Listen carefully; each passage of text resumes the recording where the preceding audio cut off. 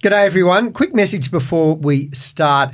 What we're trying to do with this podcast is to help people better understand their mind and how it works and give people practical strategies they can use to maintain and improve their mental health. Would you consider helping us to continue to do that with a financial contribution, large or small? If so, thank you. Just follow the link in the show notes. All donations $2 or more are tax deductible.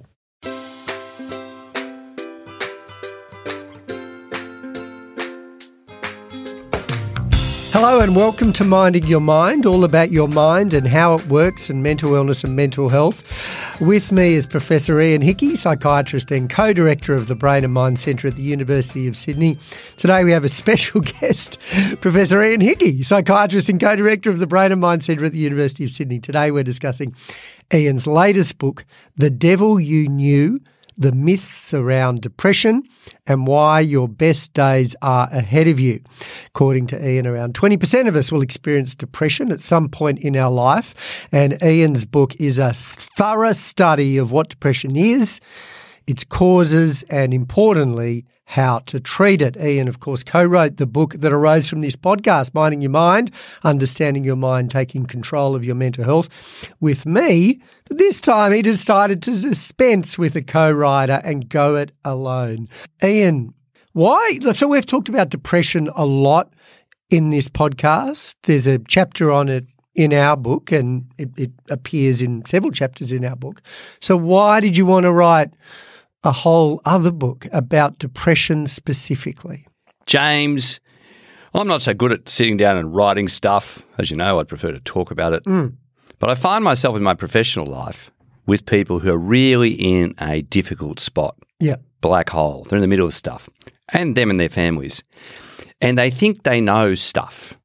But it turns out they know very little about the situation they're in, very little about the options, and have what most people have, a sort of sympathetic kind of view, but not really a knowledgeable view of what they need to know to get the best out of the health system, about the journey they're about to go on, what they need to take with them, who needs to accompany them, and what it's going to be like. So despite all the awareness raising, and I've been part of it myself for the last 25 years, awareness raising in depression, when you're actually in that situation, there's stuff you really need to know.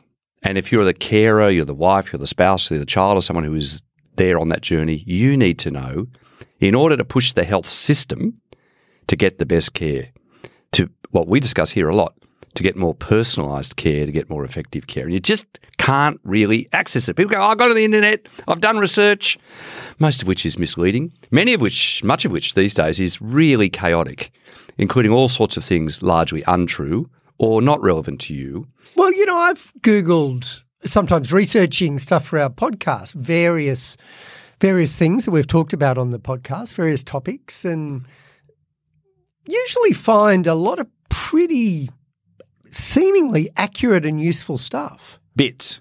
Yeah. So it's a smorgasbord of stuff. And you're a fan of empowering yourself and going out there and getting knowledge, I mean, from your book, but there's also stuff on the internet. I wouldn't like people to think, well, the internet's dangerous, I shouldn't find out stuff there. There is more chaotic information out there, and there's frankly wrong information, not just in the internet. Yeah. But we've reached a stage in the depression world where it's almost become boring to talk about the effective treatments. And there are a whole lot of new treatments, and there's a whole lot of self-treatment stuff, which is also very limited in its scope. You can simply fix it by the right diet. You can simply fix it by exercising more. You should get a hold of yourself and just really control your sleep-wake cycle, and that'll be it. Or also it's very sociological. It's because of something, the current world crisis, worry about climate change, financial difficulties. That's why you're in the hole. And a lot of historic stuff.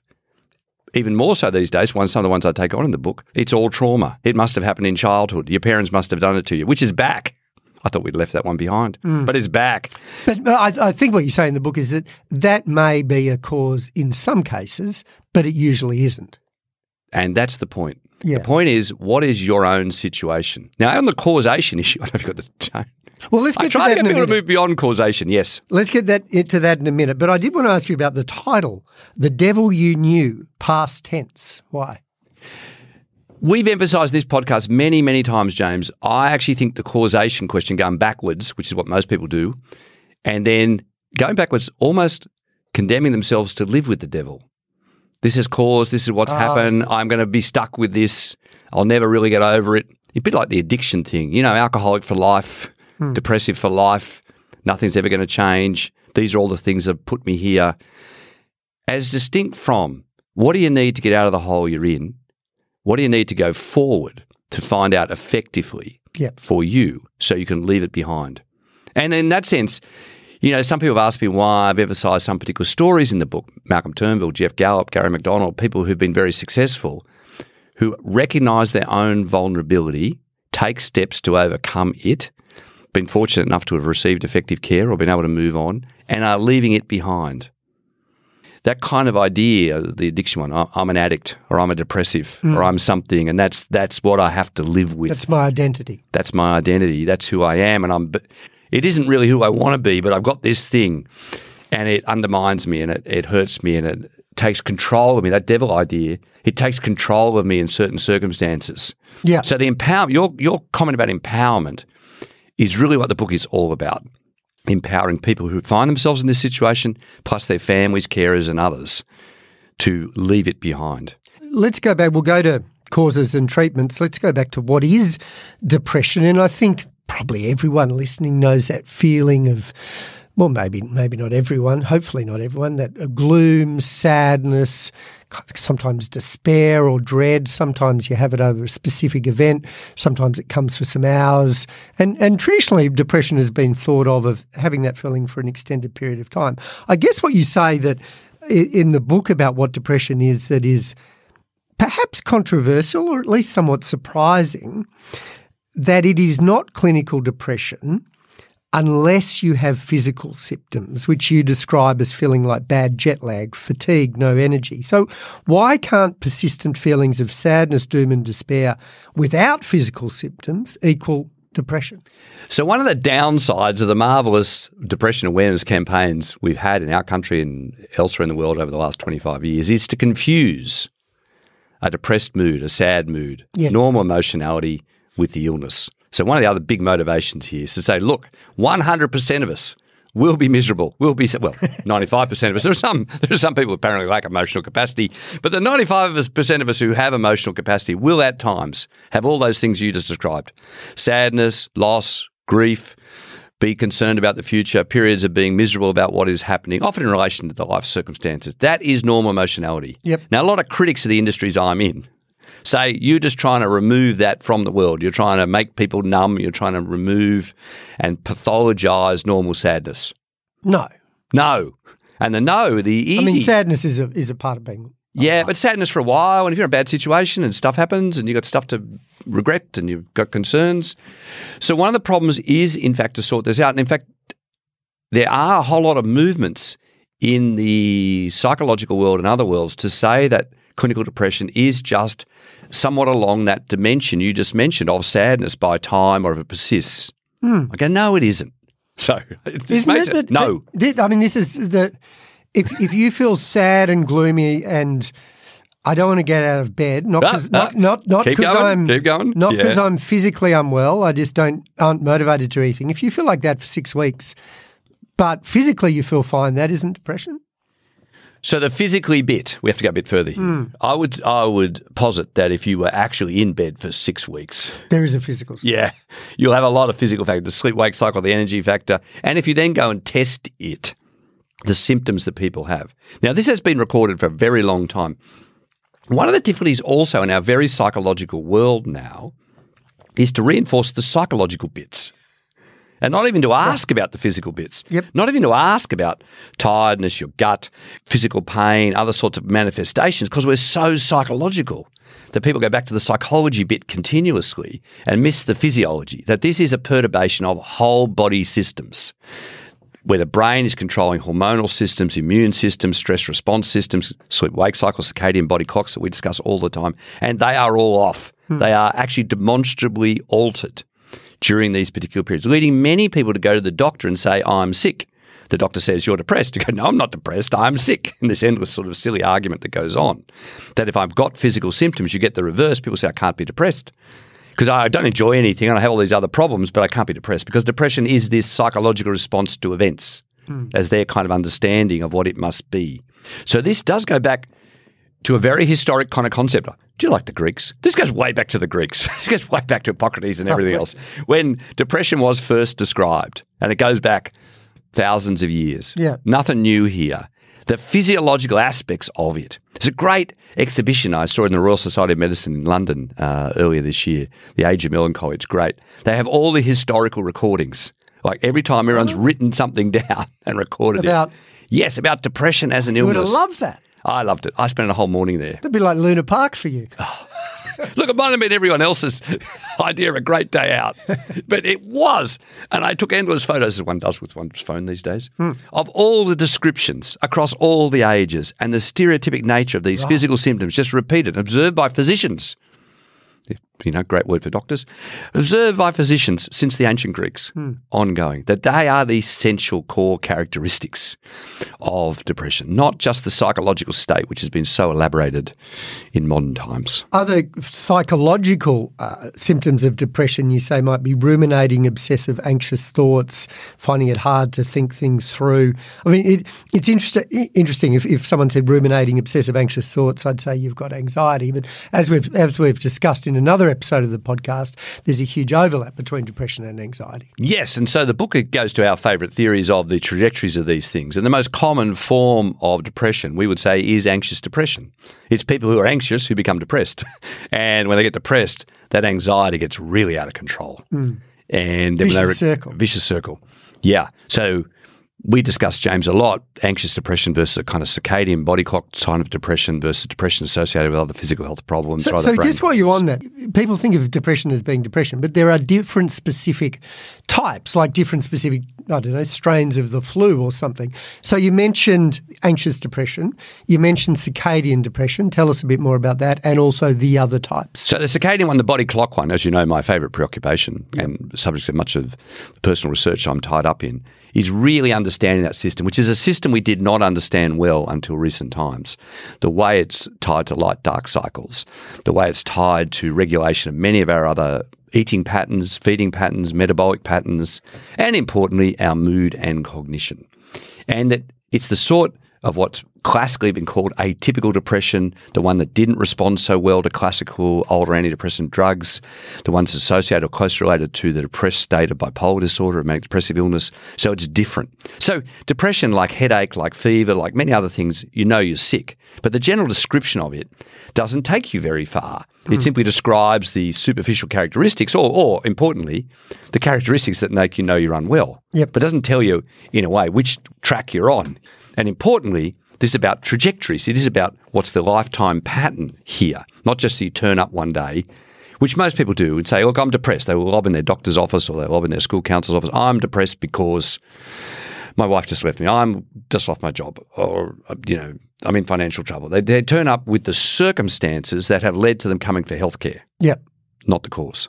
Yep. Not the lifetime trajectory. So much more of this is about, hang on, what sort of person you always been like? What sort of kid were you like? What sort of teenager were you?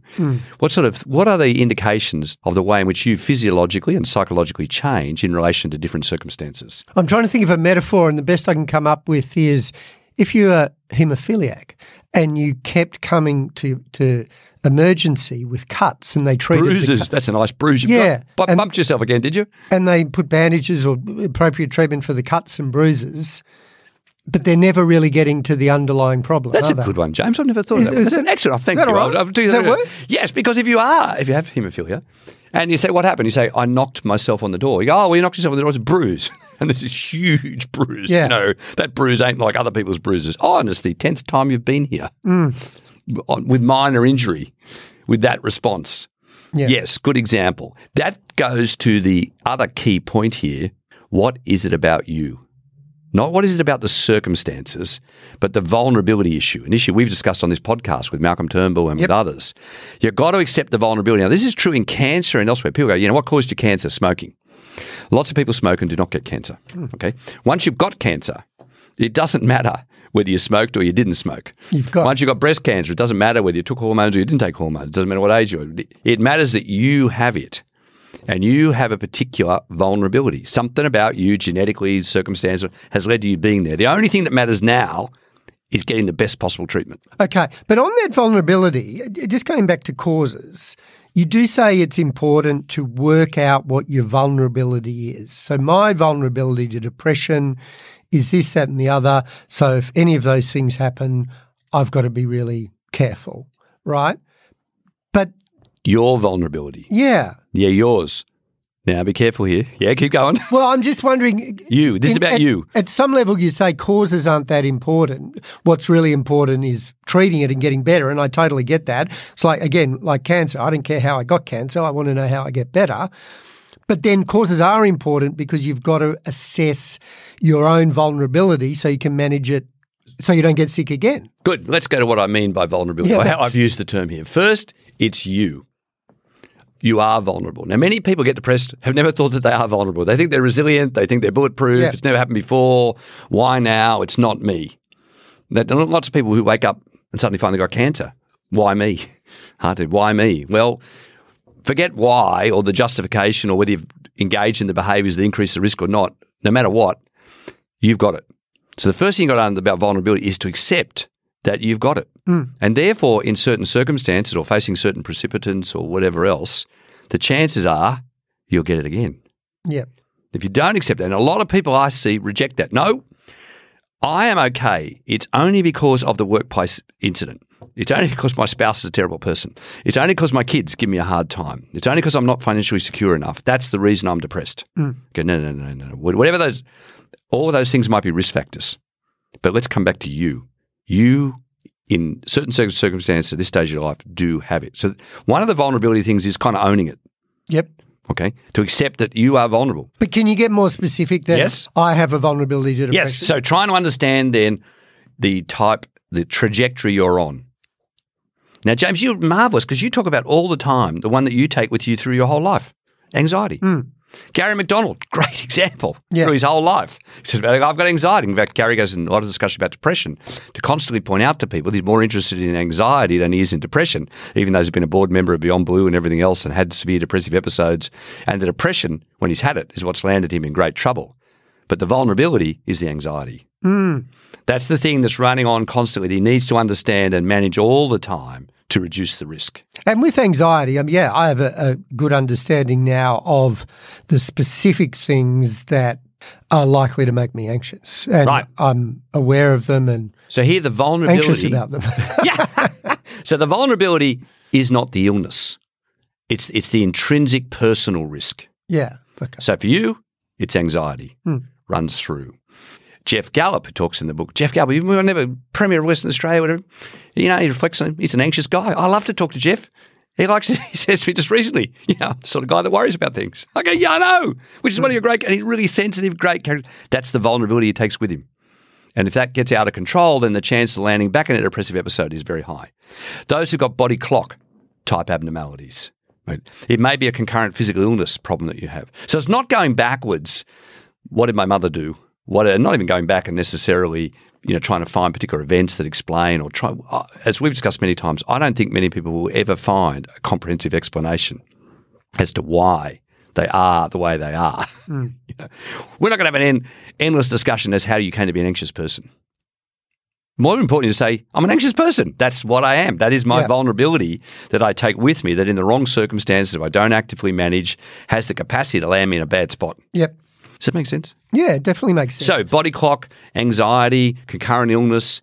Now, some of that may require some reflection on the circumstances as well. So the interaction between your personal vulnerability and circumstances. If you're in a chronically stressful situation, a situation that never changes, really bad in a personal relationship, etc., well, this becomes important to manage too. Okay, so factors that increase our risk of depression, there's two things, aren't they, that make us: genetic factors and environmental factors. And you say that environmental factors like relationship problems, unemployment, financial problems, lack of physical activity, bad sleep can all increase our risk of depression. And underneath all that, it seems the key factor is stress. Chronic. Work stress, relationship stress, financial stress, not for a day, not for a week, but long term. Ongoing, chronic. Is that really the big one in terms of changing a person who is well but who has a vulnerability to depression to someone who gets the illness? Stress. What a good question. For some people,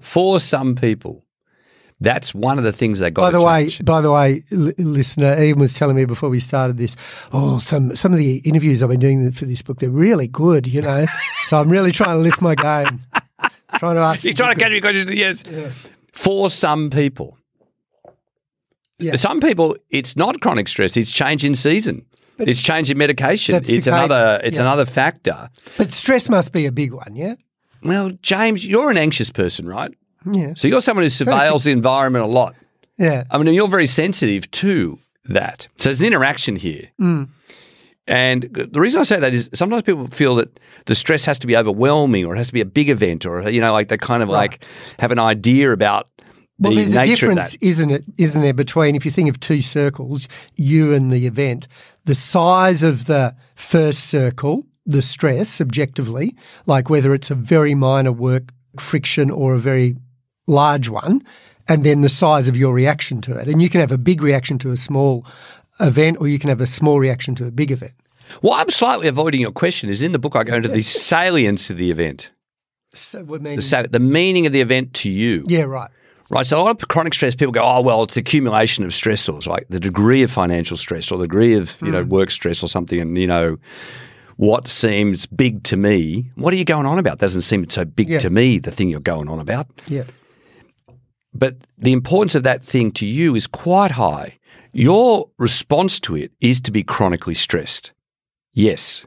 So the fact that you are chronically aroused, it's causing you physiological perturbations, it's upsetting your stress response system, it's leaving it permanently on. It may not be so obvious to others what that actually is. Right. So it's not, people sort of go, well, I can't really see it, But there are things, I mean, classic one being in interpersonal relationships, in marriages, in families, in other situations. There may be work situations that are really very difficult for you or a work environment to which you're very poorly suited.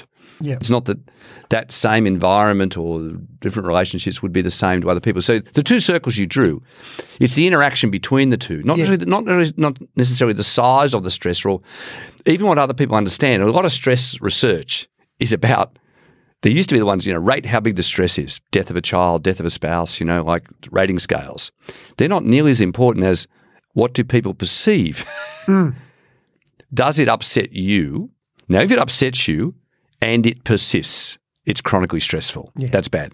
Yeah. Does that make sense? Yeah, a really easy example of that is that if you're in a relationship and you have some common stress with a kid or with moving house or with money, then just so money's a good example. Assess how you both react, and you'll react differently, and one of you will handle it better than the other, and that's because we're all different. Money's a good example. I mean, chronic financial stress and chronic difficulties is really important. Yeah. But actually people cope with that really quite differently. Some people who are quite wealthy are totally fussed about their financial situation, claim to be poor. Yeah. Other people have far less circumstances, are less fussed about it. It's not such a central part of their life. So the interaction between the person and the situation matters, and understanding, therefore, your own response to those situations. Why do some things really irk you, and how do they persist? Then the question becomes, of course, what do you do about it? Well, now, you're a man who's changed his job. You're a man who's gone and done other stuff to find a world, create a world that better suits you.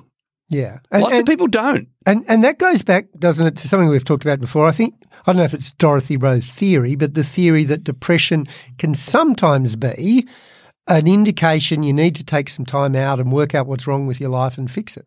Well, learn from it. I mean, I'm saying in the book, learn from it. If you're in that situation, you've got to learn something about it. If you're just helpless in the situation, it'll repeat itself. Yeah. You will not be leaving the devil behind. It'll be a frequent partner, journeyman, if you take no actions. If you go, no, it's not me, it's just the financial pressure, it's just the wife, it's just the job. You learn nothing. You just continue with the same pattern. And then you're going, but I feel life's barely worth living. I can't do anything. So the helplessness that goes with depression is itself problematic. This is about the empowerment. This is about, hang on, get your head around it. You are in that situation. What is it productive to do? What do I learn about myself? Learn about my own vulnerability. What makes me in this situation has put me here. Now, to the extent that I can understand it, what I'm really discouraging is a long archaeological dig for things you're never going to find. That sort of Freudian analysis. Yes. Yeah. Well, it can be a biological one too. I mean, people can go endlessly searching for the genetics or endlessly searching in another part of the world. And perhaps I don't, there might be book 2 in this. There's a whole, I'm a bit critical of the archaeological search for childhood trauma or other bits. There's also the archaeological search for the physical cause, right? There's another critique of depression that says it's not really depression at all. It's all really another physical illness. And what doctors should do is stop talking about that and find the real physical cause. Again, a great illusion that there be something there. It's distinct from, hey, we got a lot of good options.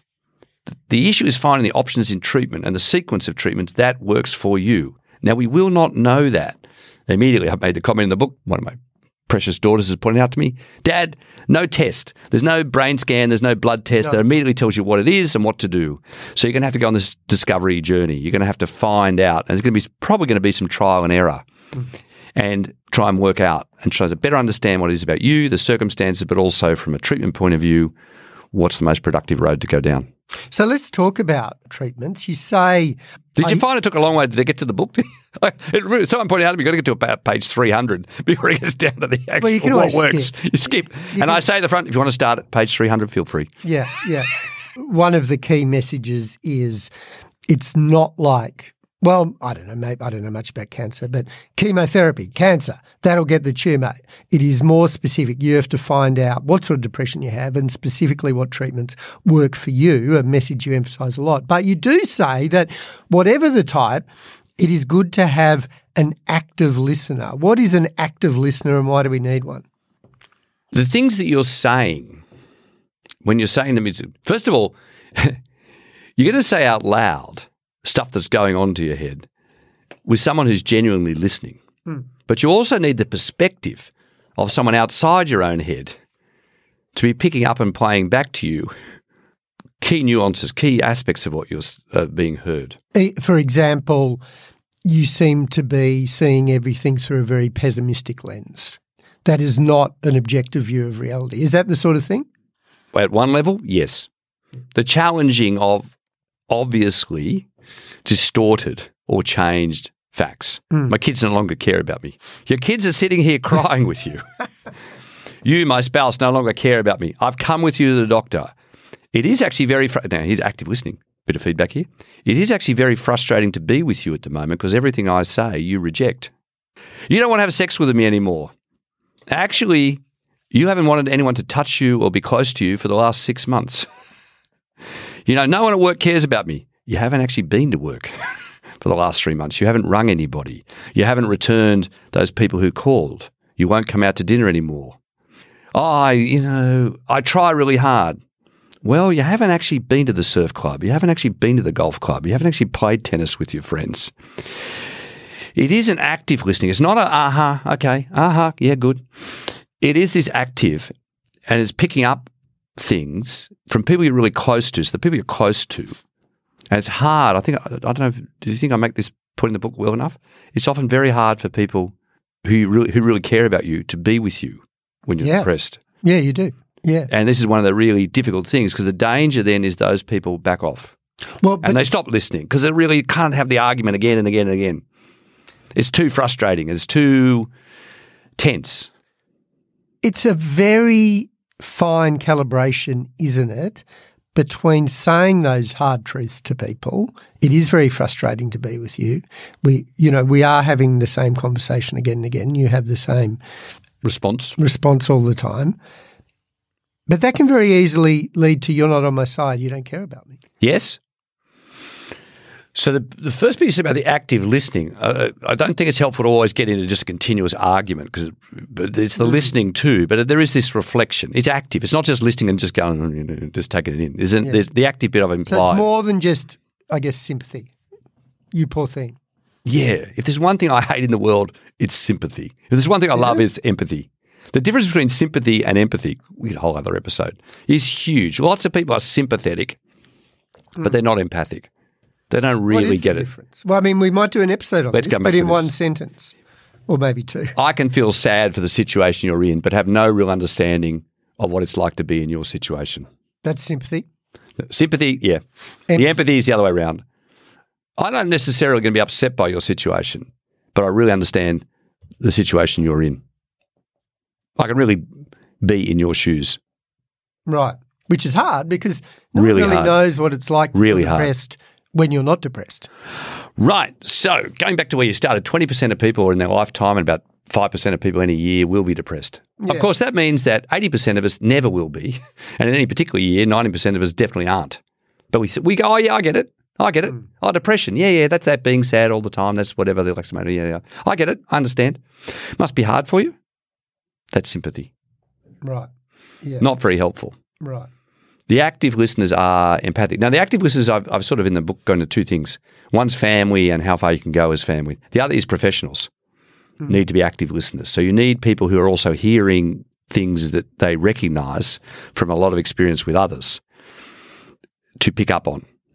And obviously, maybe it's not obvious, independent third parties can often say stuff that families can't. They can pick up threads. They can be empathic without actually being responsible, if you like. You know, they're actually bringing their professionalism to play, and they're picking up threads and understandings that people who are less familiar with the situation wouldn't. And they can point that out to you. Yeah. I'm the only person in the world who ever thought this way. Well, nobody. And it's a very stereotypical way to think. And what will happen next is, and I've got a fair bet you're thinking X, Y, Z.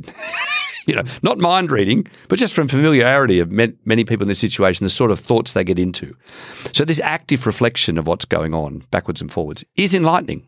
So I guess when you have an active listener, if you have depression, whether that be a therapist or a family member or a friend. Get both. Yeah.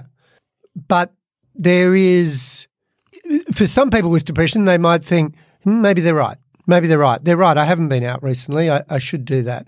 But other people might think, you're here supposed to be supporting me and all you're doing is indicating that you think I'm not trying hard and you think I've got it wrong and you're now becoming the enemy. I mean, it's very tricky, isn't it? Active listening isn't easy. Yeah.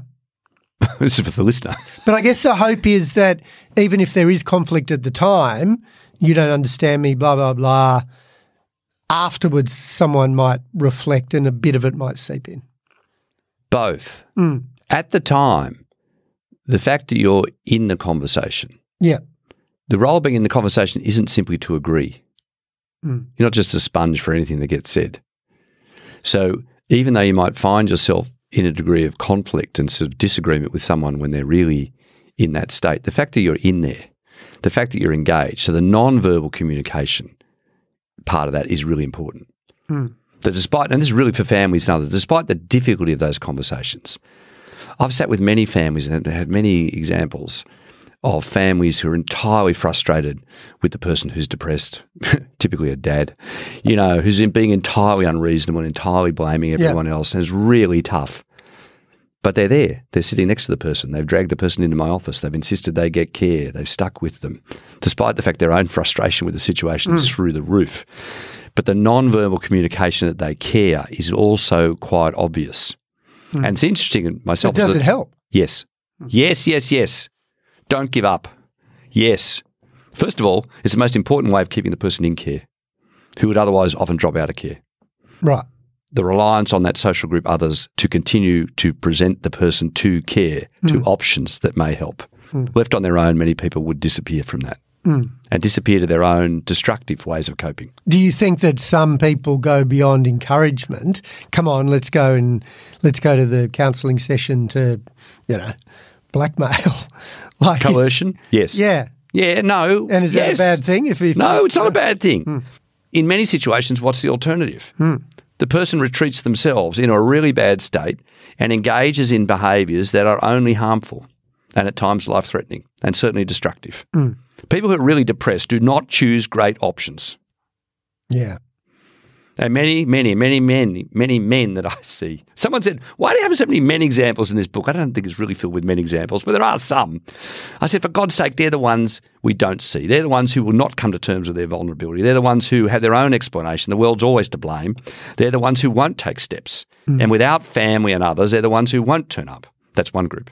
Do you think people talking about the stereotypical middle-aged man with depression, do you think their partners sometimes get to the point where they're behaving in an erratic way, and I can handle that, but I've got to think about the kids too, and they feel almost, torn. Do I give care to him, or do I kind of do something to try and insulate the kids from this? Can I do both? Is there a conflict? Yes, and of course, that is the situation when the situation is poorly managed. Typically when the bloke is drinking or is abusive or is irritable and refuses to get care, and that's gone on for a long period of time. Not surprisingly, many mothers, wives in that situation will retreat to protecting themselves and protecting their kids because they've been unable to resolve the situation. And the bloke's going, there's nothing wrong with me. The whole world can see there's something wrong with you, but you aren't being in it. So, yeah, that's not surprising. And, of course, with chronic depression, a lot of the stuff is about intervening earlier, getting effective care, because the consequences of chronic depression for a middle-aged bloke, another big emphasis in the book is really about young people. I hope there are enough examples in the book about young people who are in this situation for the first time, don't have a life experience of stuff and have their own explanations, a lack of familiarity. And most of this stuff starts in teenage years and young adults. Whole big emphasis of work these days of trying to intervene earlier to try and change those patterns or find effective treatments where we can, as quickly as we can, to not get into those situations. So, yeah, chronic depression, untreated depression is disastrous. So if there's a real passion, or why I've really written the book, is the complete frustration of seeing people whose lives are ruined by never having, and then they're trivialised. Oh, it's depressed. We all get depressed, and you've just pathologised something that's actually just a normal life experience. There's nothing normal about this. When you're really in a really deep hole, there's nothing normal about it. Talking about abnormal behaviour when you're in a deep hole, when I was a legal aid lawyer, there was a category of offender that I could never understand, and they were women between 30 and 50, often not working, sometimes with kids, who were going through a difficult time and shoplifted stuff they didn't need that was about worth $5 or something until they got caught.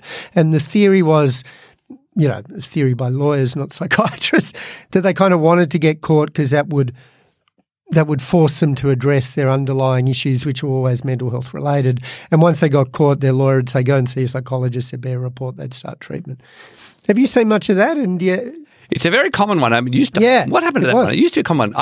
I hadn't quite heard the lawyer explanation for it before. Yeah, right. The psychiatrist's explanation was the kind of just grabbing sort of stuff, a kind of like trying to – no, a central aspect of depression is lack of pleasure, right? The anhedonia kind of thing. Getting a thrill. Yeah, just getting a thrill, just getting a pleasure. Feeling something. Just grabbing something that you want. Danger, excitement. You just want something, or you just take something. You just almost trying to evoke – not to get caught, I would say, but almost trying to evoke an emotionality, trying to grab something pleasurable again and in a different kind of way, where the ordinary pleasure of ordinary purchasing, the ordinary pleasure of things has gone, and a real sense that you've lost the sensibilities of what would the normal. I quite like shopping. The normal pleasure of shopping is gone, or it's just not normal, and you're lost in this emotional state of trying to find some objects or find some stuff that will reignite a normal pleasure response with the world. So we've talked a lot about – because it's interesting because people do other stuff in terms of sex and in terms of alcohol, in terms of drug abuse,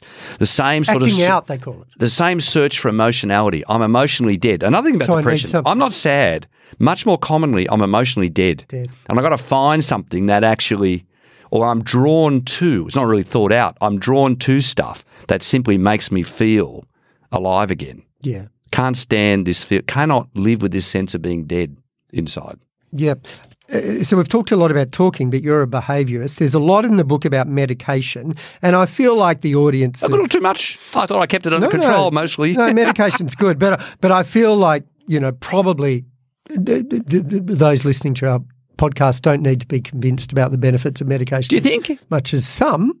Well, I thought that 20 years ago, and I thought that 10 years ago, and then every day of my life people go, isn't it true, brought to you by your ABC recently, isn't it true that antidepressants just simply cause people, don't work, cause people to be more suicidal, ruin their sex lives, and generally aren't worth the effort? I go, come off it.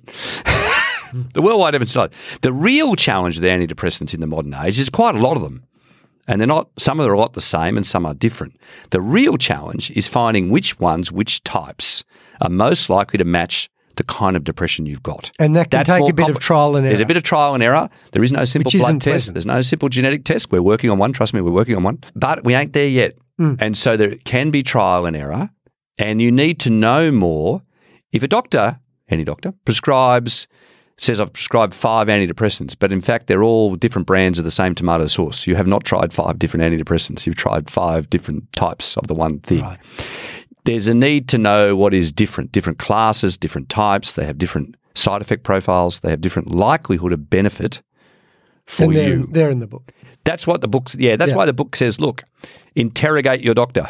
Before you prescribe me this or that, why? And what group does it belong to?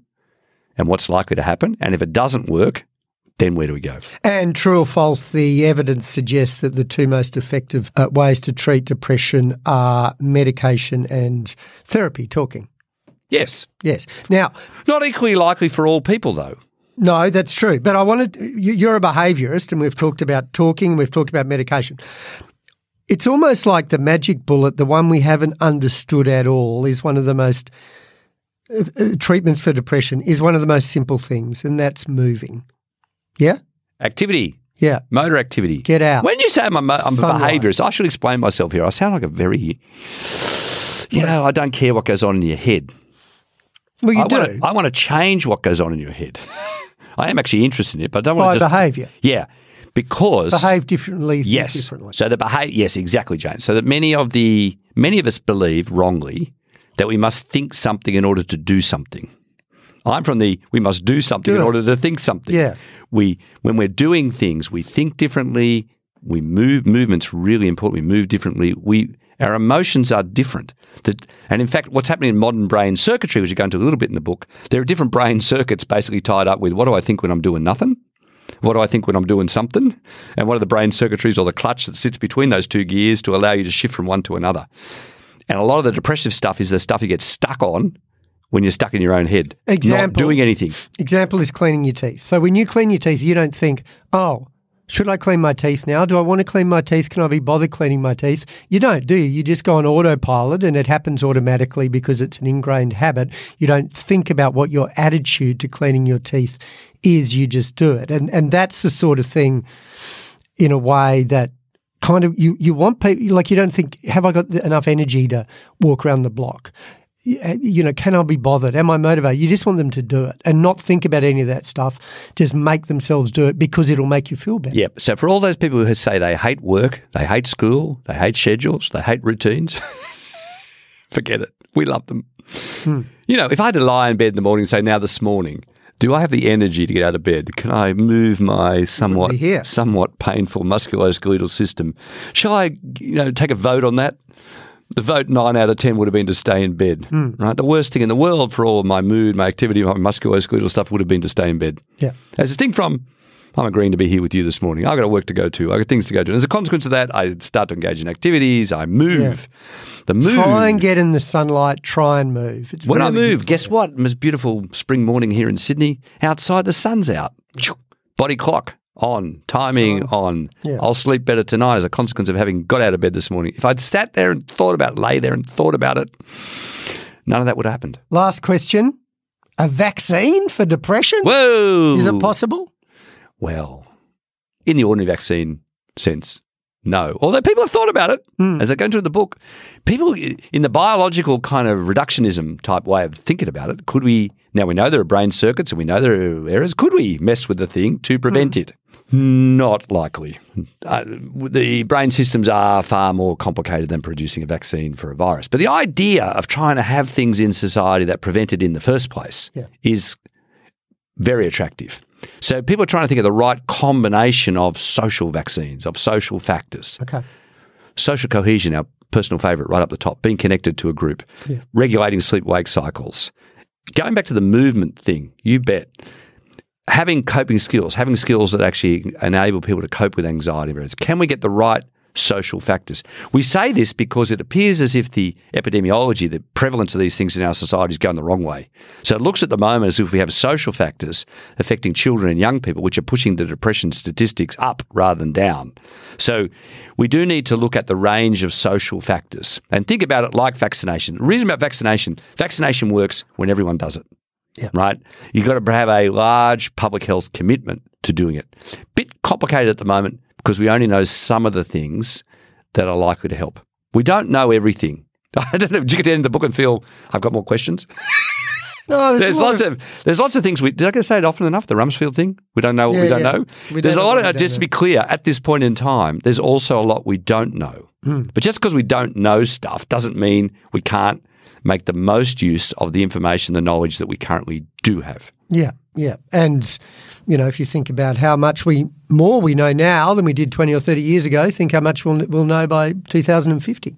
Oh, no, it wasn't that long. Yeah, stuff right. that's happening at the moment, I'm only going to this in small detail, but stuff that's happening at the moment with new brain stimulation techniques, physical techniques, new pharmacological approaches.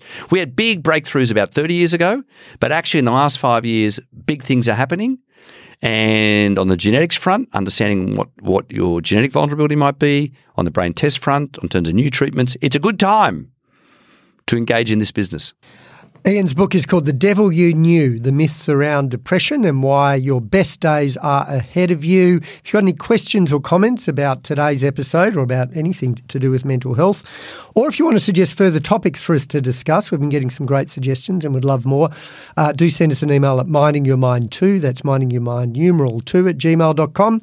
Ian's book is out, as is our book that we co-wrote, Ian and I, Minding Your Mind. And 2 for 1. Go to your best bookshop, 2 for 1. You don't actually get 2 for 1, but it's a good thing to say. You get 2 for the price of 2. Minding Your Mind is supported by the generous philanthropic donations from families who support ongoing research into youth mental health. Further help's available from Headspace, Beyond Blue, Head to Health and Lifeline. Google them or you can call Lifeline on 131114.